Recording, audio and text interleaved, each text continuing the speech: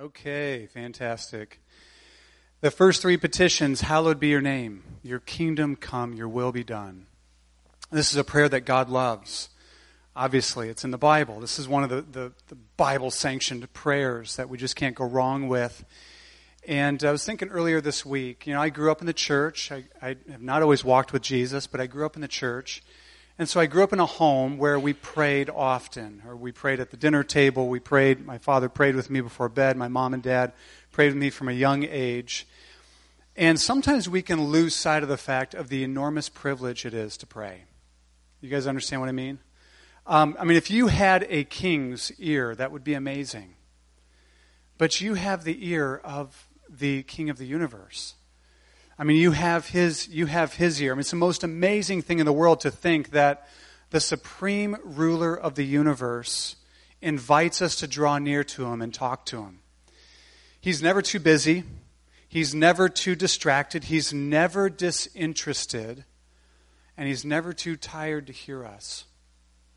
And yet, if we're honest, many of us find that our prayer lives are lacking, and maybe severely lacking. We find our prayer lives haphazard, sometimes half-hearted, not really engaged with God, not really feeling what we pray, not really into it, you might say. We often get distracted, don't we? God is not distracted, but we get distracted. I find myself like the kid that has the attention deficit disorder every time I pray, right? Like my mind just jumps here and there, and I want to pray to God. Often we don't know what to pray, and we don't know how to pray. Quite frankly, we are like the disciples who needed to be taught to pray. In Luke chapter 11, it says this. Luke chapter 11 is the parallel passage to Matthew 6. So it's Luke's account of the Lord's Prayer. And in Luke chapter 11, it says, verse 1, it says, "Now Jesus was praying in a certain place, and when he finished, one of his disciples said to him, 'Lord, teach us to pray.'" What would it be like to witness in person the Lord Jesus praying? Well, these guys did. They witnessed Jesus praying. And whatever they saw, they said, "Lord, teach us to do what you just did. Teach us to pray." And even right now, I just wonder if we could have the humility of the disciples to say, "Lord, teach me to pray. Teach me to pray." And so the Lord's Prayer is what Jesus taught them. He says, when you pray, pray this, or say this: "Our Father in heaven, hallowed be your name. Your kingdom come. Your will be done on earth as it is in heaven." And so the Lord's Prayer is the best teacher in the world, teaching us how to pray, teaching us what to pray. Not exhaustively. It's not that the Lord's Prayer is all that we can pray, but it does give us a model for prayer. And if Jesus is the best teacher, which he is, and he's teaching us to pray, we should listen. Don't you think? We should listen to what Jesus has to say about prayer. And so what we saw 2 weeks ago is that Jesus tells us to address God as our Father in heaven. These are not throwaway words. Jesus wants us to know God as Father. He invites us into a new world of relating with God as a Father who is the very fountain of all goodness. Right? We sung earlier about, "Let thy goodness like a fetter bind my wandering heart to thee." We're talking to the Father who is the fountain of all that is good. The Father who seeks to share his riches, the riches of his grace to his redeemed children. The Father who is full and overflowing with life and love for his dearly loved sons and daughters. And so in prayer, Jesus is inviting us to know and enjoy what he has always known and enjoyed, namely intimate fellowship with the Father. That's what Jesus is inviting us to do. It's not just going through a list of things we want God to do. We are coming to our Father. We're coming to God the Father. There's several passages in the New Testament, just nuclear-powered affirmations of the Father's love and grace and mercy that He lavishes upon His people. And if we were to take these to heart, they would irresistibly pull us toward God in prayer. And they just would it'd be that fetter that not only binds us to God, but pulls us toward Him. Listen to Ephesians 1 verse 3. It says, "Blessed be the God and Father of our Lord Jesus Christ, who has blessed us in Christ with every spiritual blessing in the heavenly places." And if you were to read Ephesians 1, verses 3 to 14, which actually I'd encourage you to do today later, verses 3 to 14 of Ephesians 1, what Paul does is he simply unpacks all of these spiritual blessings that the Father has given us in Christ. It's amazing. 1 Peter 1:3 says, "Blessed be the God and Father of our Lord Jesus Christ. According to His great mercy, He has caused us to be born again to a living hope through the resurrection of Jesus Christ from the dead." And then it goes on to just unpack for us this inheritance that we have in Christ. And these are meant not only to warm our hearts, but they are meant to fill our hearts with a sense of the Father's love and grace that He has poured out upon us. And of course, the words of Jesus in Matthew chapter 7, just after Jesus teaches to pray by asking and seeking and knocking, ask and you'll receive, seek and you'll find, knock and the door will be opened. He says this, He says, "If you then, who are evil," speaking of parents, but all of us can relate to this, "if you then, who are evil, know how to give good gifts to your children, how much more will your heavenly Father give good things to those who ask Him?" Amen? How much more? When you pray, do you come to God as your Father who is like that? How much more will He give good things? Now, His idea of good things may not always be what we think of as good things, or I should say, our list of things we want God to do may not fit into His list of good things always. But how much more will He give what is truly good for us? That's what Jesus wants us to know, the Father who is gracious and overflowing. And so when we pray to the Father, when we pray to God the Father, He doesn't receive our petitions like the Ankeny City Council might receive our petitions, the petitions of their citizens, emotionally distant, unengaged. No, the Father is emotionally present. We are His beloved children in Christ. He is fully engaged. He is a Father who has first and foremost given us Himself. And we understanding that the best thing God can give us is Himself helps us to see the Lord's Prayer through new lenses. Because one thing we're going to see in the Lord's Prayer, just as even thinking about it in our heads, how many here know the Lord's Prayer by heart? You memorized it as a child or something, okay? Many of us did.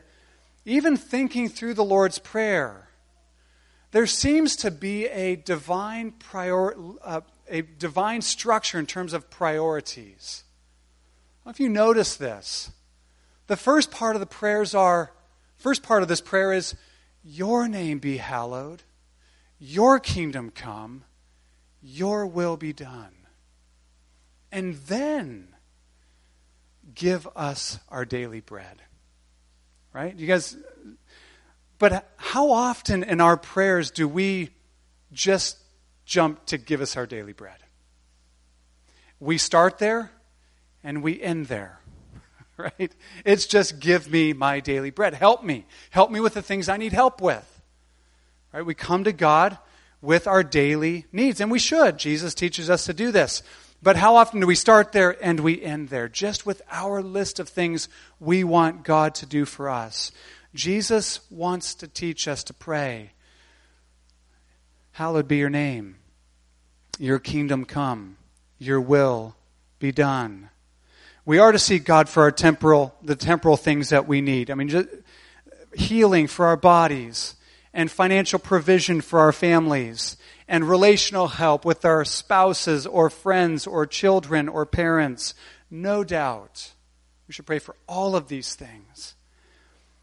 But first, we should pray, Father, hallowed be your name. Your kingdom come. Your will be done on earth as it is in heaven. God's name, God's kingdom, God's will. I was thinking about this week, and I've been thinking about the Lord's Prayer for the last year with some regularity and some depth, and I just think, oh, Lord, teach me more to pray this way, where my priorities line up with your priorities. If we learn to pray this way, there's no telling what God would do in us and what God would do through us. And so let's take these requests one at a time. Hallowed be your name. Your kingdom come. Your will be done. First, hallowed be your name. This is the first thing we're taught to pray. And this is a request. It's not a part of the address to God. I think I probably thought that for years, that this was just a way of praising God. Father in heaven, hallowed be your name. Or Father in heaven, holy is your name. Or praise your name. But this is actually a request. It's the first and most all-pervasive and all-encompassing request Jesus instructs us to pray. And it's that the Father's name would be hallowed. We don't use that word anymore, right? I mean, we hardly ever use that word, or maybe never. It's that God's name would be sanctified, or that we would regard His name as holy, that His name would be honored. Jesus is teaching us to pray that we would have a heart response to God, where we would honor Him at the deepest part of our heart and live accordingly.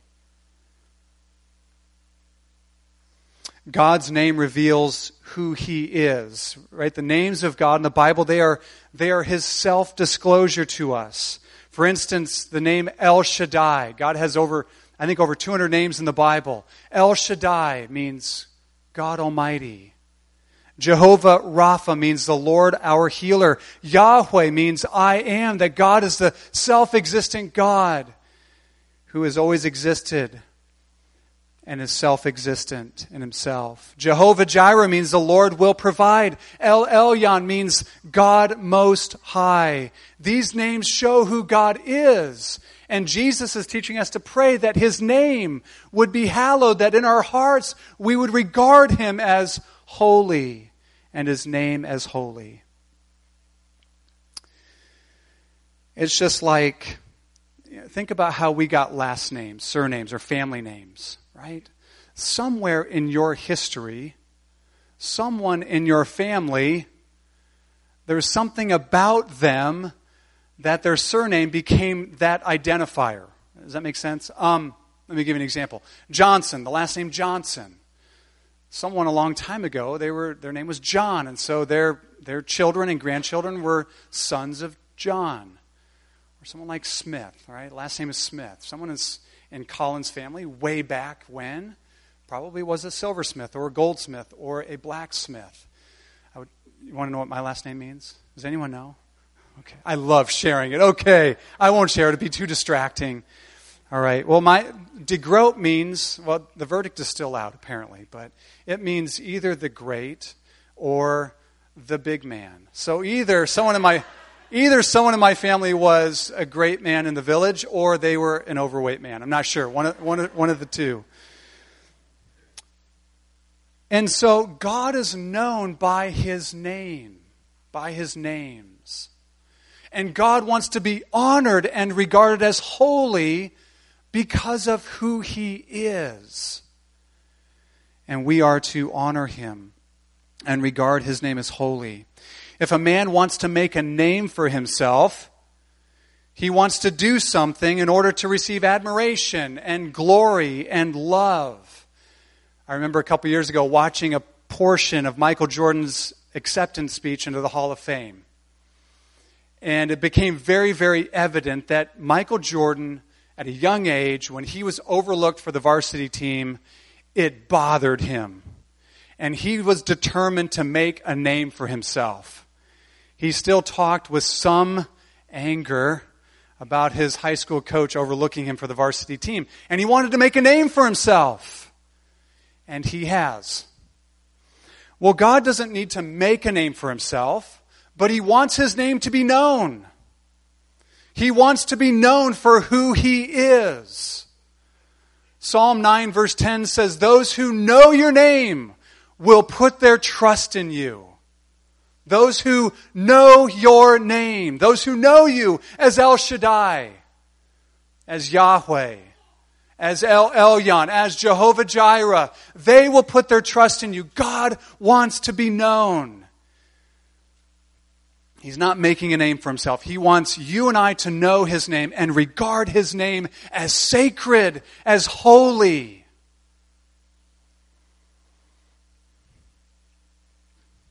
And so, this is a glorious prayer. Jesus is telling us to pray for what is best for us. Is that we would know God truly and honor him in our hearts as he is worthy of being honored.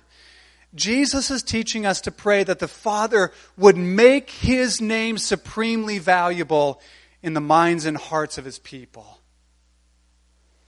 That God the Father would make much of himself in our minds and hearts. This is a prayer that we would have an increasing knowledge of God, joy in God, admiration of God, reverence for God, and love for God, leading to obedience to God. John Piper said, "The first and overarching thing we are told by Jesus to ask God to do is that God would exercise his jealousy for his name.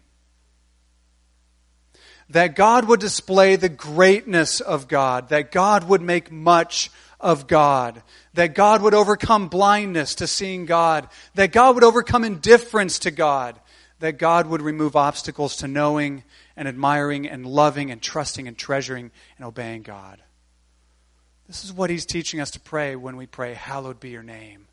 Is that God would overcome every obstacle in our heart to treasuring him above all things. And if he is the fountain of all that is good, there could be nothing better than for God to answer this prayer of ours. Hallowed be your name.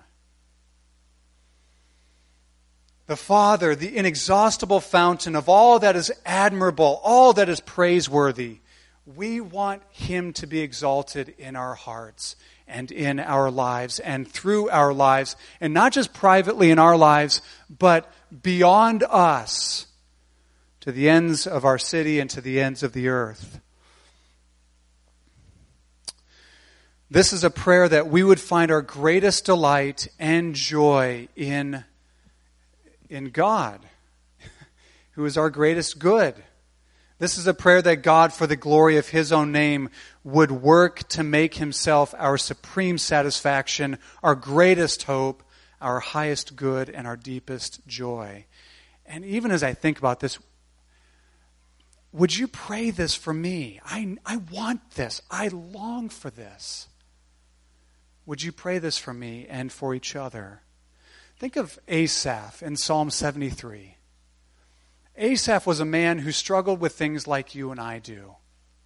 He looked around and he saw that in this world that God made for his glory, God's people often struggle, and people that don't give a rip about God often seem to be doing well. And he's like, I don't get it. I don't get this. But then it says, I came into the sanctuary of God, and then I understood. And in verses 25 and 26, he says this. He says, "Oh God, whom have I in heaven but you? And on earth I desire nothing besides you. My heart and my flesh may fail, but God is the strength of my heart and my portion forever." The first question of the Westminster Shorter Catechism asks the question, what is the chief end of man? Why do you exist? Why are you here? Ever wonder? Why are we here? Is it Is it to live 80 or 100 years and just live it up as much as we can, and hopefully we've believed in Jesus so we get to go to heaven when we die? No, that's not why we exist. The chief end of man, the answer is this. The chief end of man is that we would glorify God and enjoy Him forever, starting now. Amen? So that we would glorify Him and enjoy Him forever. That we would glorify God and enjoy Him as our Holy Father forever. I think that's wonderful. I think that's amazing. There's no higher end to which we could give ourselves. This is why we exist. That is what Jesus is teaching us to pray. And listen to how Jesus describes eternal life. Eternal life. He says, John 17:3, this is eternal life, that they may know you, the one true God, and Jesus Christ, whom you have sent.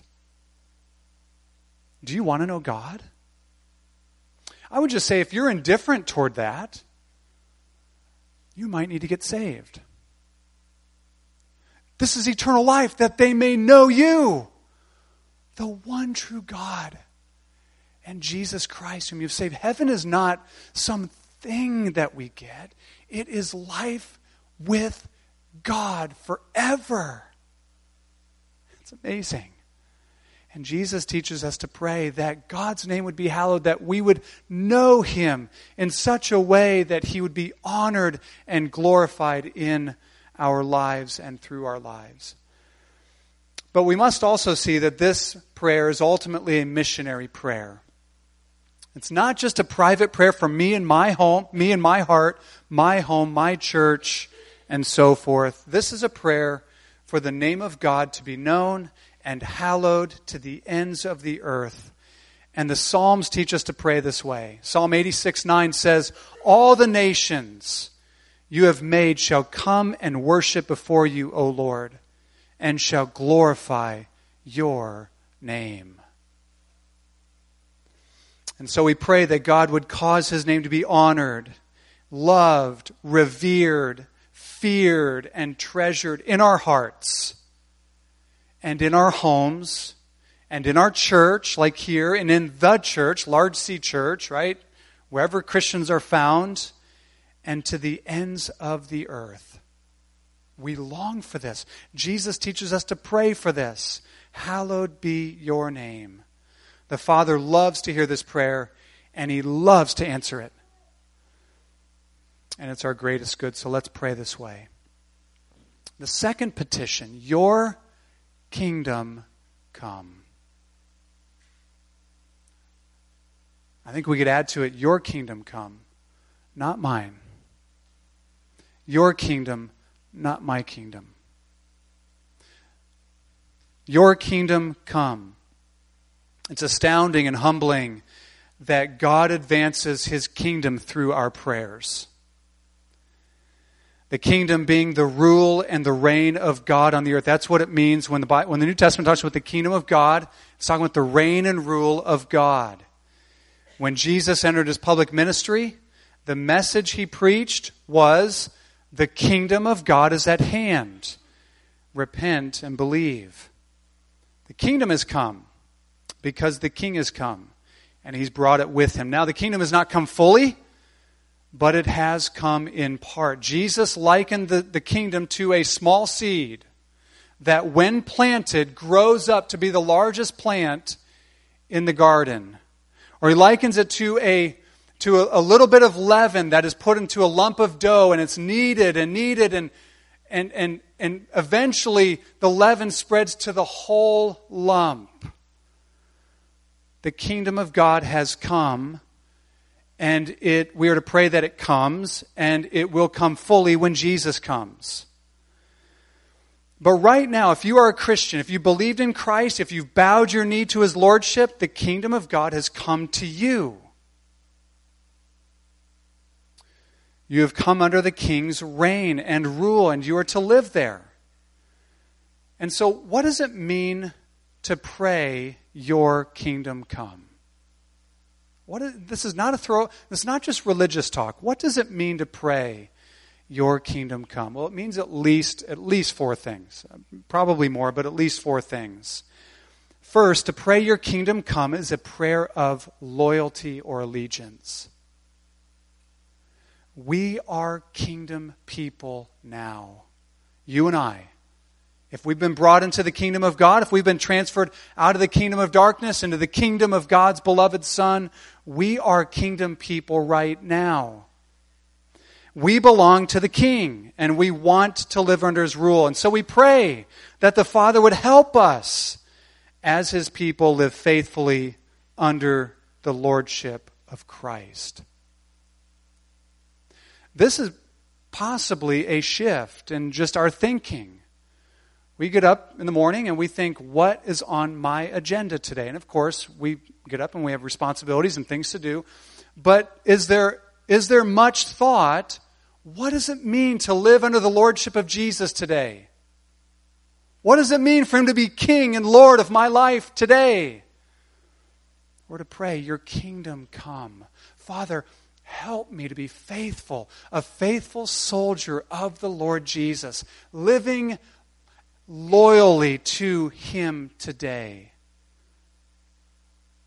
We pray that God's kingdom would come and that we would be more and more free from every remaining sin, every streak of rebellion in our heart, every dabbling with darkness in our heart. We pray for strength to resist the pull of the world and its ways so that we can be loyal soldiers to our King. Your kingdom come. To pray your kingdom come also is a prayer of war. It's a prayer of allegiance. It's also a prayer of war. We want to see evil and darkness vanquished wherever it's found. You on the same page with me? We want that, don't we? We don't like evil and darkness. It's evil and it's dark. And we want it gone. And so we pray your kingdom come. When we pray this, we're praying that the powers of the devil would be defeated. In Matthew chapter 12, Jesus says, if I cast out a demon by the finger of God or by the Spirit of God, Matthew and Luke say it slightly differently, but if I cast out a demon by the Spirit of God, then the kingdom of God has come upon you. So when the kingdom comes, satanic and demonic powers are overcome. Amen? We should pray, your kingdom come. Demonic strongholds in people's minds are overcome with God's truth. We should pray, your kingdom come, for the overturning of evil laws in our city, state, or nation. We should pray, your kingdom come. Amen? There's work to do too. I'm not saying we just pray your kingdom come, but we should pray, Father, your kingdom come. Do this, Father. Overturn every darkness, all evil for your glory.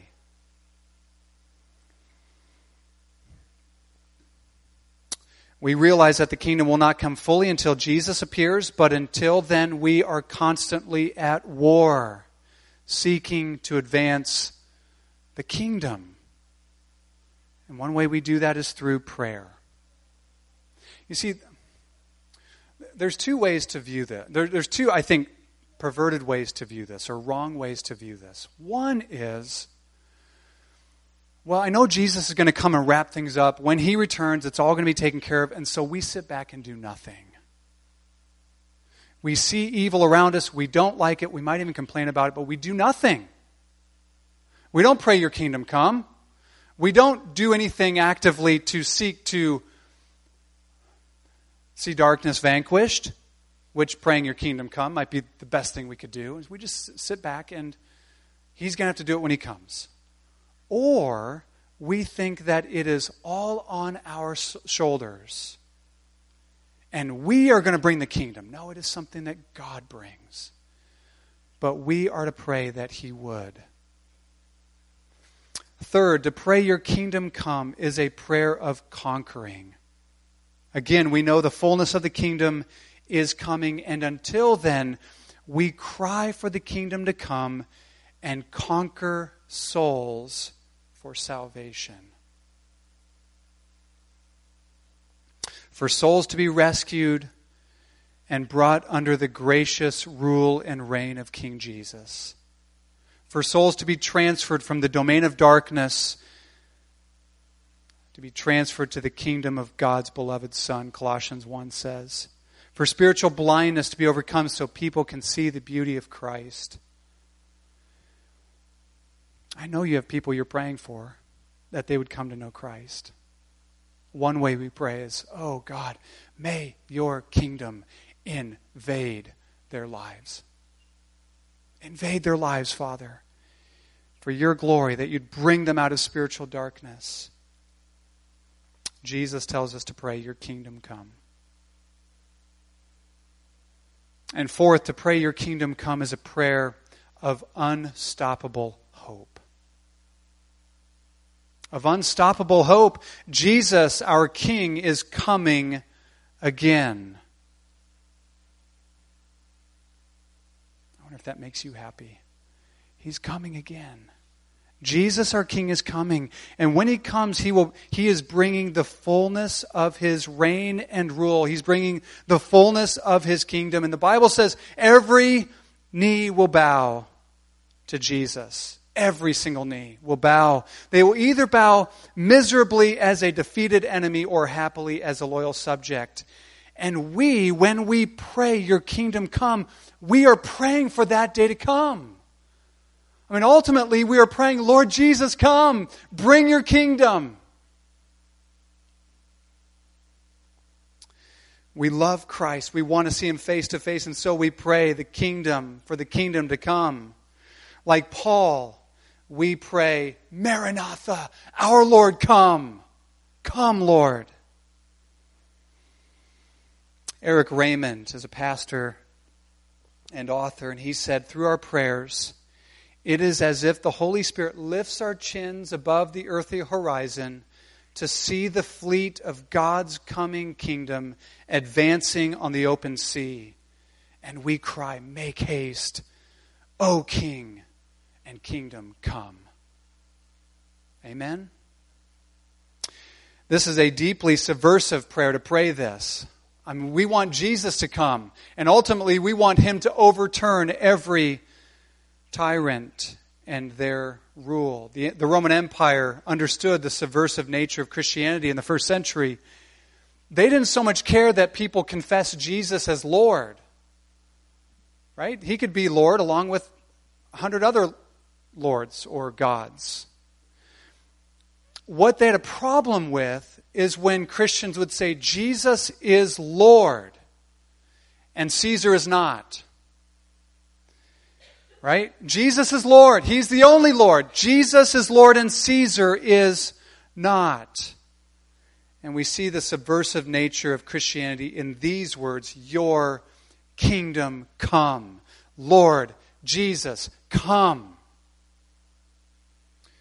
We want God's rule to come. And we believe that it is coming and will come in its fullness. Albert Mohler wrote a book on the Lord's Prayer. He calls it the most revolutionary prayer, the prayer that turns the world upside down. He said this. He said, in this short prayer, principalities and powers hear their fall. Dictators are told that their time is up. Might will indeed be made right, and truth and justice will prevail. The kingdoms of this world will all pass away, giving way to the kingdom of our Lord and of His Christ. Your kingdom come. The third petition we're told to pray is, your will be done. Your will be done. I think there's probably a couple different ways we could approach this or understand this request. I just want to focus on one angle today. What does it mean for God's will to be done in your life day to day? What does that mean for God's will to be done in your life? I mean, it means at least that he would receive the worship and the obedience that he is owed as your Lord. The worship and the obedience that he is worthy of receiving. And it says, your will be done on earth as it is in heaven, right? In heaven, there's perfect obedience and perfect worship of God. So we pray, your will be done. Of course, we live in a world in which the will of God is scoffed at day after day after day, millions of times every single day. And how do we respond? We want his will to be done in and through us and beyond us. We want God's will to be done. Psalm 119, verse 136. I'm often challenged by this verse when I hear the anguish of the psalmist. He says this, he says, my eyes shed streams of tears because people do not keep your law. Because people do not do your will.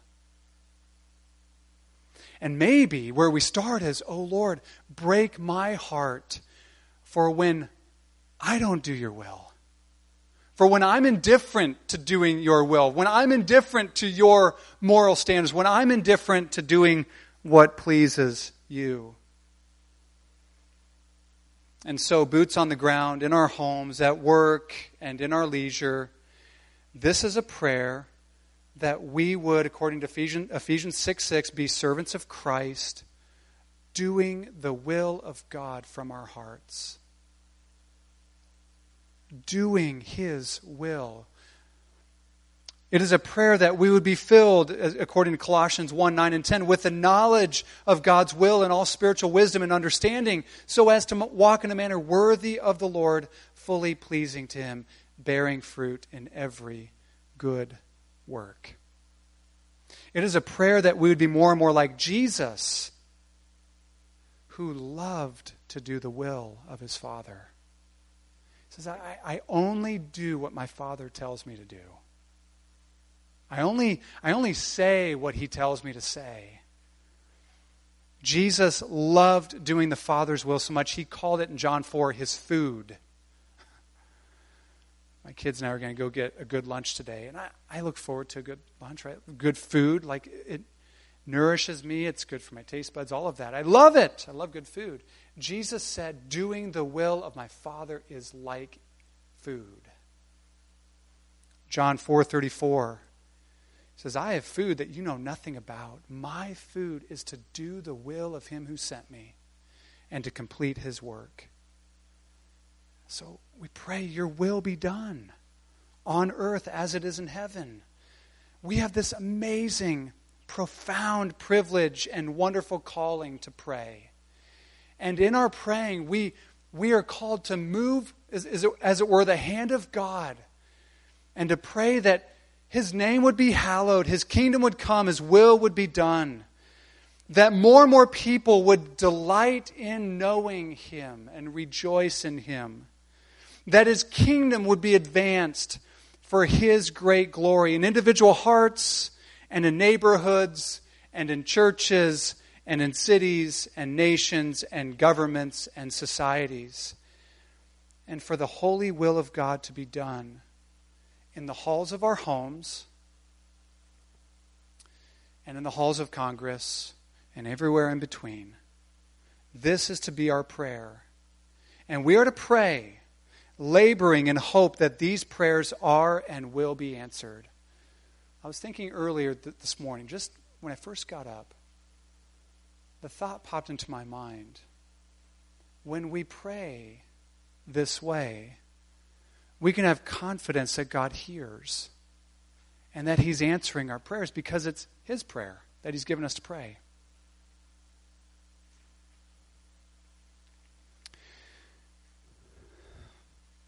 These prayers are being answered now. And they will be answered fully when the Lord Jesus comes again. And when every knee bows and every tongue confesses that Jesus Christ is Lord to the glory of God the Father. So let's pray. Hallowed be your name. Father, work in our hearts that your name would be honored and treasured and valued above all the gold in the world, above all the treasures that this world can give. Father, may your kingdom come. May your rule and reign be exercised in my life and in my family and in our church and in my city and to the ends of the earth. And may your will be done in and through me and your people, everywhere they're found. Let's pray this way. Let's pray this way.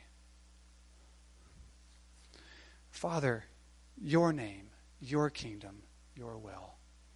Let's pray. Father in heaven, we do pray for these things. We do ask.